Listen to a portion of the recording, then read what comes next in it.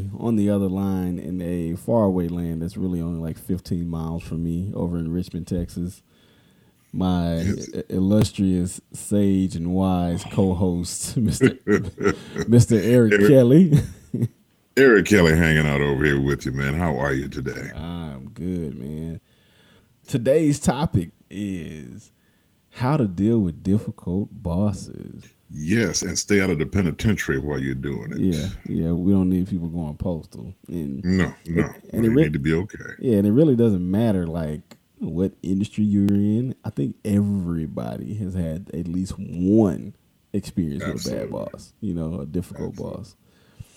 It's people, man. It's just the way people are. Right. So I wanted to start a new segment called Story Time. And Story Time is just the way that, we're going to, if we have a story that'll kind of tie into our topic, it'll just be a way to kind of help set the tone a little bit. And I actually do have a story today. So this is my difficult boss story. And no, it's not a story about any current manager, supervisor that I have at this particular time. So if you're listening, it's not about you. It's not about you. But it's actually from about my fourth year out of college and fourth year into my career. Mm-hmm. And, I was still a young accountant. I remember the boss that I had, she was a micromanager. And the way that I work, I do not like micromanagers. And I recall having a situation where, she would give me a project on a Monday. And I would say, okay, cool. Like, how should I prioritize this? Is this something that's due tomorrow? Is this something that's due next week? And she'd be like, it's due in about 10 days. Okay, cool. Mm-hmm. So to me, that said, I don't have to start on it right this second. I can kind of prioritize it with my other responsibilities. Well, lo and behold, on Tuesday, after the Monday she gave me the project, she's asking for a status update. And I'm like, well, I haven't started the project yet. And then the next thing you know, that turns into a conversation about, how I'm prioritizing my time and I should have started on it right away. And so you imagine that this happens frequently. And when I say frequently, at least, once or twice a month. Whether it's a special project, whether it's just the normal monthly activities and responsibilities that I would have. And it just always seemed to be a lack of trust in her employees. Well, this one particular situation happens where I pretty much stepped out of bounds. I just got tired of it one day. We're sitting in a meeting, and she says, hey, I want you guys to do this particular activity, this particular task, and I want it done in the next couple of days. Well, the task took 2 days to do, and on top of that, we weren't scheduled to turn that thing in to the higher-ups for another 10 days. And so I stepped up and said, I don't think that that's the best use of our time with the tight deadlines that we currently have. And, and I spoke up in a meeting. I called myself defending myself and my fellow employees, my peers. And, lo and behold, the meeting was over. She asked me to stay behind, and she attempted to, kind of put me in my place. But, that's my story in terms of my difficult boss situation. But again, you stayed employed. Oh, of course, I stayed employed. Well, see, that's good. Yeah. That's how we want it to end. Because there was no denying the quality of my work, but it was just the management styles. Yeah, right? Yeah, and you're going to run into that, man. There are people that their style is just like, it just grates on you. It's like fingernails on a chalkboard. Right. I got one for you. Go. Story. Mm-hmm. Many years ago, I spent a brief time in a sales organization as a sales manager. Had a team doing really well. Had a boss that when the quota was close would just go completely off. Just, we're almost there. Nobody can do this. Nobody can go home to whatever. And it was just constant pressure to the point where, I started feeling like physically, I hated walking in the room, and the team that I had, they hated listening to the voice. And so I'll never forget one Friday, I had enough. Now, I did have another job on tap. I got up and walked out of the room. And that was the last that I had anything to do with that person. I didn't quit. I didn't call. I walked out and went home.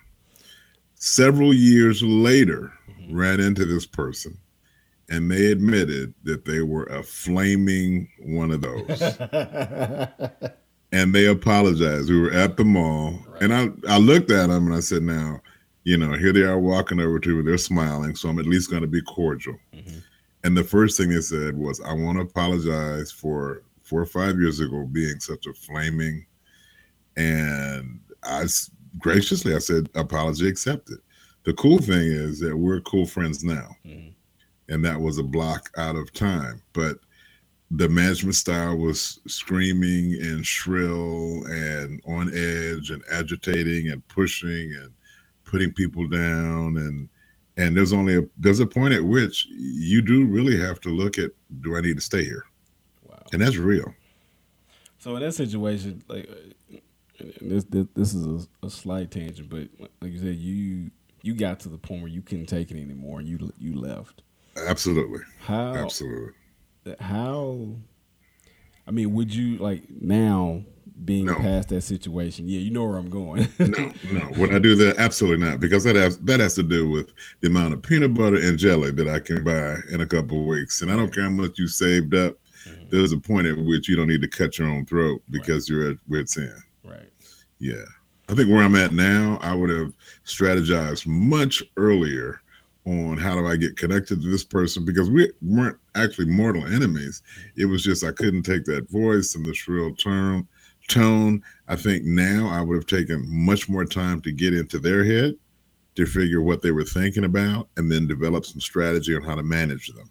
Gotcha. So three ways that you can deal with your difficult boss situation. And it's not necessarily here are 3 tips, but, well, in a sense it is. It's a way to help you manage it mentally and practically. Yeah, that's the hardest part, the mental part. Right. Number 1, don't go to war with your boss. Break that down for me, E. They live upstream. They live in the apartment above you. They live on the mountain above you. I had a boss one time tell me something. I had to clean it up so I can share it with you. He said, son, you know that stuff that rolls downhill? And I said, yes, sir. He said, well, it pools right where you're standing. He wanted to let me know that if anything happened, it wouldn't be happening to him because he was uphill. It was going to happen to me downhill. And that was kind of a power move. He was getting his bluff in early, and I understood where it was. But they really are in a higher position. Now, let me give you just a practical piece of that. There was a young lady who had a boss that she felt was very difficult. And her dad and I, another professional, we were sitting, it was after dinner, and we were sitting talking, and she said, I'm going to go to my boss's boss and tell him what a total jerk this person is. And all of us on my level feel the same way. So, of course, both of us being old heads said, no, don't do that. And she said, why? We said, who do you think hired him and putting him in that spot? She disregarded our advice. And 3 months later, she was looking for a job. Wow. Yeah. The person, your boss that you don't like, was put there or allowed to stay there by their boss. And in order for you to make any serious moves as far as trying to get rid of them, you need to know what that link is, because if you try to go to war with them, you might be killing yourself. I mean, and that makes total sense because, hey, management is most managers. Well, first of all, let me back up and say, let me not even pick on the managers. Every human being has an ego. Okay. Yes. And it's funny because this is something I said while on a recent trip. I was just kind of thinking and philosophizing, although that's not a word. I was philosophizing in my head, and I was just thinking about humility and what humility really is in terms of the grand human experiment, right? Right. Every human being has an ego. Yes. The ones who are humble have figured out how to keep that ego in check. Yes. All right. And so when it comes to management, speaking directly to the situation you were just talking about with that young lady, yeah, she didn't realize that manager that she was, her boss's boss that she was about to go and tell about her boss, she didn't realize that, yeah, that he has an ego. He or she has an ego. Yes. You know what I'm saying? And that ego is getting kicked in the gut when you go and say, hey, this person that you put over us, he's horrible. Absolutely. So now you're questioning their decision making? Yes. Okay. There you go. There you go. Yeah. And it was someone that was new, very bright, very educated, very articulate, but kind of young in the ways of dealing, not terribly experienced in the ways of dealing in the workplace. And some lessons you learn the hard way. I'm sorry. There's some after you get beat up, you go, I'm never doing that again. Yeah, and I tell you what I've learned just from speaking to you for the last few years is, the unspoken rules of how we interact with humans and each other outside of the workplace don't always apply inside the workplace. So, oh no, if someone offends me in the street, hey, I can go toe to toe with you. Absolutely. If someone offends me in the office, I need to really take a step back and think: is this the time for me to be confrontational? Is this the time for me to just kind of eat it, no matter what's happening, and kind of reassess and go about things a different way? The modern workplace is built on a military model. Your general is the CEO. The colonels are the VPs. The directors are the majors. The managers, are the sergeants or so. And depending on where you are, you're in that hierarchy. Mm-hmm. In the military, unlike the private workplace that we work in, you can't talk back at all. This is true. That's subject to a court martial. This is true. In our world, it is very similar, except it doesn't look as concrete as it does in the military ranks. So if you walk into a meeting and you give the boss a run for their money, well, in the military, they could basically, bring you up on charges. This person here will emotionally bring you up on charges. But there will be retribution for damaging their ego in a meeting. Yeah. So that's the real world. That's the world we live in. Yeah. So yeah, don't go to war. Don't go to war with them. No. And like I said, and that kind of speaks to what happened in my earlier story. It was kind of hot for me for a little while. Until I was able to do something that kind of put a smile on her face and kind of stroked her ego, and then we had one of the best relationships. Right. Amongst any of her employees until, I moved to Houston. Yeah. Point number 2, understand that bosses are human, just like you are. Excellent. That's it. Same feelings, same desires, same challenges, same family issues, same things you go through, the boss goes through. Right. Same fears. Same fears, yeah, same things that typically drive us, and I think that's one of the more powerful points to understand, because sometimes I think we get so caught up in the organizational structure and the hierarchy at work that we often dehumanize positions. Oh, absolutely. Absolutely. We get caught up in people's positions and we forget that they're just humans. You know what I mean? I'll give you an exercise anybody listening can do. Mm-hmm. It happens in every meeting. Okay. We'll go to a meeting and there'll be maybe a VP, a couple of directors, some managers or whatever, and let one of the executive vice presidents walk in. Now, all of us have been talking. As soon as the executive VP starts talking, people pull out their pens and start writing down what he said. He could be dumb as a box of bricks. But his title says he's an exec VP, so he outranks everybody in that room. Right. and people will write down what he or she said. They'll write it down as if it has more weight, as if it means something more than what anybody else has said. He may simply restate what everybody else has said, Right. but because of that position, we'll give it more credence, and it could be just as stupid as anything. However, because we kind of worship the levels at work. Oh, Mr. So and so said that, and they got quotes from this guy, and I've heard quotes from executives. They're not even on nursery rhyme level, and people have written them all over their planners, and they got little stuff on their wall. There's nothing deep, no substance, but the person that has the position at their job said it.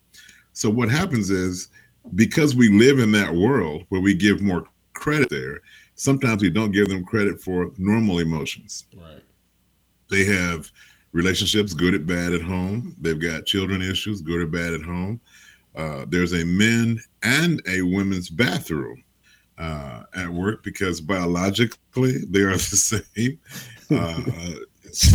Hey, they have to do the same thing everybody else does. And we forget it when they walk in.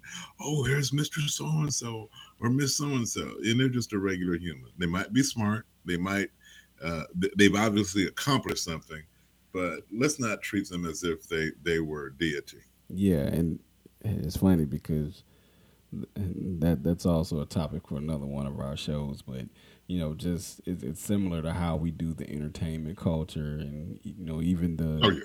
the monarchs and all of that from Yes. from the days of old, right? Man, I think that point is probably going to be my favorite point of the episode, because I'm big on trying my best to kind of continue to humanize those around me, and Yes. even when I feel like judging my bosses or judging my peers for either their mistakes or their quality of work or just the decisions that they make. Sometimes I've been really having to check myself lately and just be like, what is that person dealing with? What may or may not be happening at home, what may or may not be happening in their career here at work that's causing them to kind of come in with the attitude they have or treat people the way they treat people and things like that. And it's helped me kind of, treat them and react to them a different way, and, to positive outcomes in those relationships with them. Absolutely. Well, and you just hit it. You cannot have a relationship with somebody that you deify. And that's at home, that's at work, that's anywhere. In order to have a relationship, there's a give and take, and we're all humans. And by the way, that other person craves a relationship also. Right. Your boss craves a relationship, because that's how humans are built to do. So when the boss walks in and everybody genuflects and goes, "Oh, Mr. So-and-so," and they bow down, that feels good to one part of their ego, but they also like a quiet cup of coffee or hot chocolate or tea and a conversation where there's an exchange of ideas. That's as gratifying to them as the other. Yeah. Even if they are egotistical, people want to feel connected. Right. And if we worship them, we can't have a good, solid give and take relationship with them. I think that's a good segue when you're using, deifying and worshiping. Because the third point is understand that the boss is not God. Not at all. The power over their life. Now, this is really raw. The power over your life ends if you get up and walk out of that building and never come back. True. So that helps you understand the scope of their power. If you decide, I don't want to be here anymore, and you leave, that person has not one bit of power over you. Okay. Now let's put that into some real. Let's just be real. Let's just be absolutely real. Let's put this into some practical terms here. Mm-hmm. I'm working for this company. Mm-hmm. Whether I'm super talented, whether I'm moderately talented or not, I have this job. It's currently taking care of my responsibilities, whether I have a family or not. Absolutely. Depending on where I live, my opportunities could be limited. This might be the best thing I have. Mm-hmm. But this boss is just making every day that I come in here a living hell. Mm-hmm. And I want to leave. But there is no way that I can walk out of this door and feel confident that I'm going to be able to support myself or my family. Okay? No. Right? No. So Absolutely. in that sense, oftentimes people stay because this is the only, that may be the only option that they feel like they have. So what do you tell that person? Build a plan. And there are a couple of things that happens. We do not feel as victimized when we have a plan.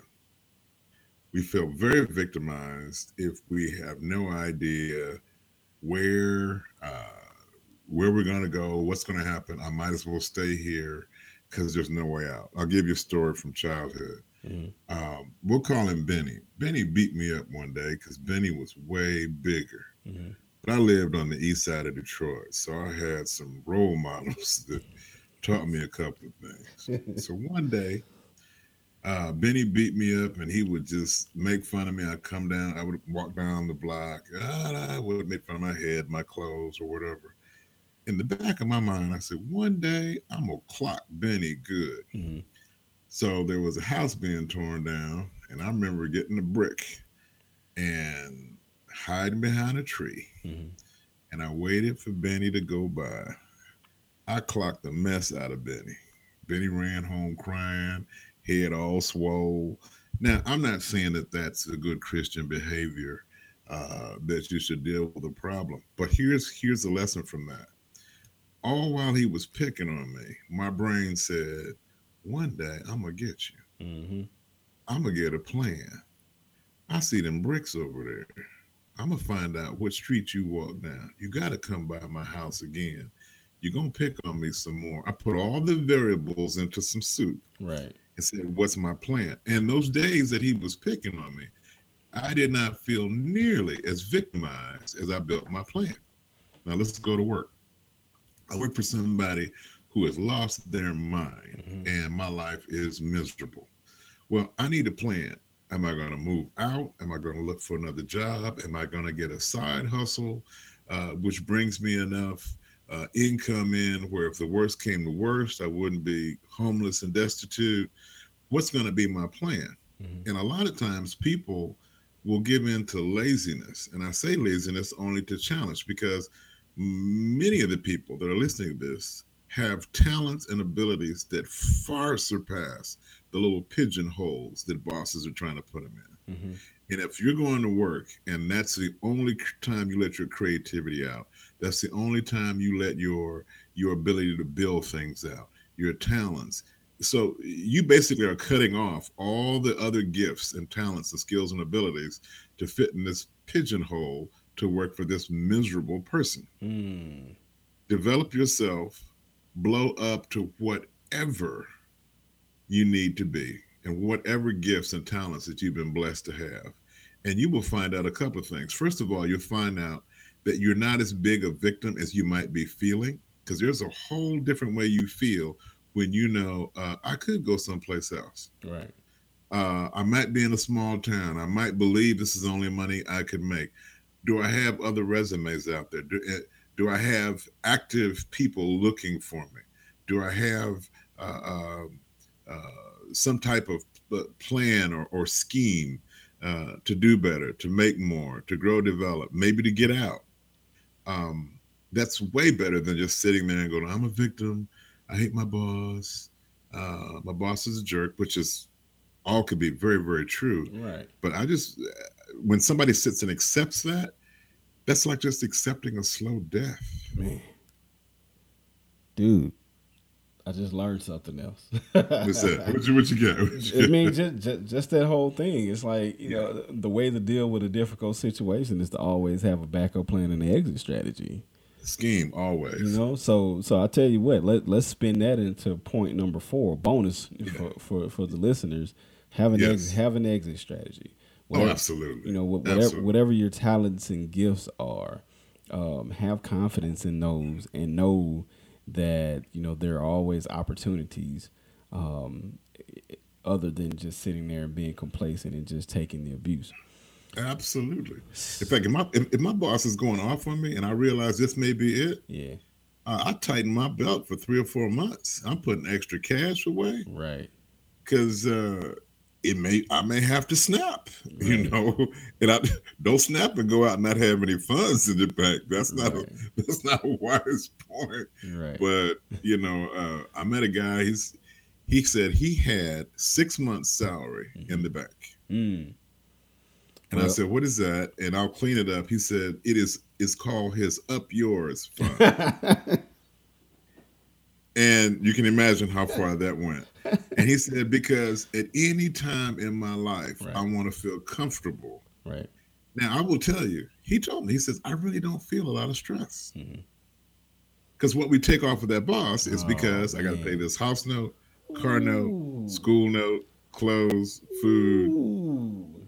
Yes. Yeah. Oh, That's what that boss has. I now Yeah. now here's the crazy thing. So Dave Ramsey is one of the people that I take a lot of financial advice from. Awesome.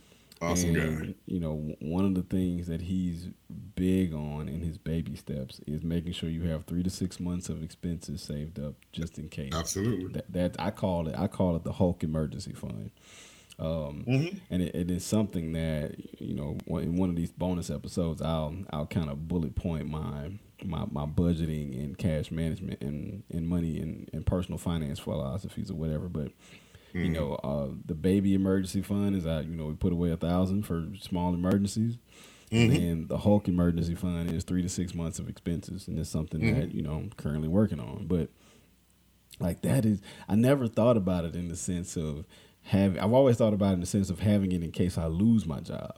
Right. Not having it as my safety net to like just give myself flexibility, like if I'm in a difficult situation, to be able to get away. Right. That Right. is dope. We go to work to provide for our families, to do well, to make sure that we can provide the adequate creature comforts, to be able to take care of our families. However, when we are overextended, we add to the stress of having a crazy boss to the point, this isn't going to sound good, it's a bit raw. It's basically slavery. Wow. We're working because we have to. And because we have to put up with whatever the overseer says. So I am a big proponent of bringing it down a notch, not flashing all the cash, having something where when I go to sleep at night, I realize that if worst came to worst tomorrow, my family would still be able to eat for a while I try to figure it out. Gotcha. Yeah, we cannot allow ourselves to be put in the position where we feel like little automatons and robots and slaves. That's the worst way to live your life. Man, brother, as always, another very insightful episode, man. Like I said, I love it when I come to the episode and I walk away, which is pretty much every time we do an episode. I walk away Awesome. feeling like I've picked up some additional knowledge to kind of take back into my everyday life. So this is awesome, man. Awesome. So quick recap. Quick recap Yes. before I let you finish up. So quick recap: how to deal with difficult bosses. Number one, don't go to war with them. Choose your battles. Figure out. Like make sure you learn that or understand that everybody has an ego, especially your bosses. Number two, understand that they are just human. They are absolutely human, just like you. Number three, definitely understand that your boss is not God. And number four, which is I think number two just got bumped as my favorite my favorite point. But number four is always, always, always have an exit strategy and protect yourself so that you can give yourself options to be able to get Absolutely. out of an abusive situation. Absolutely. I'd like to take credit for all the things that I've shared, but the only reason I can know them is because I've been dumb enough to do them. Zig Ziglar said, wisdom comes from experience, most of it bad. So if you see somebody and say, man, that's a wise dude, that means he has nicks and cuts all over his body from bumping into furniture and sharp things. So I love these podcasts because it allows folks that are listening maybe not to go down the same alley Right. and run into the same trash can that we ran into. And I'm just thankful for the opportunity to be able to share experiences.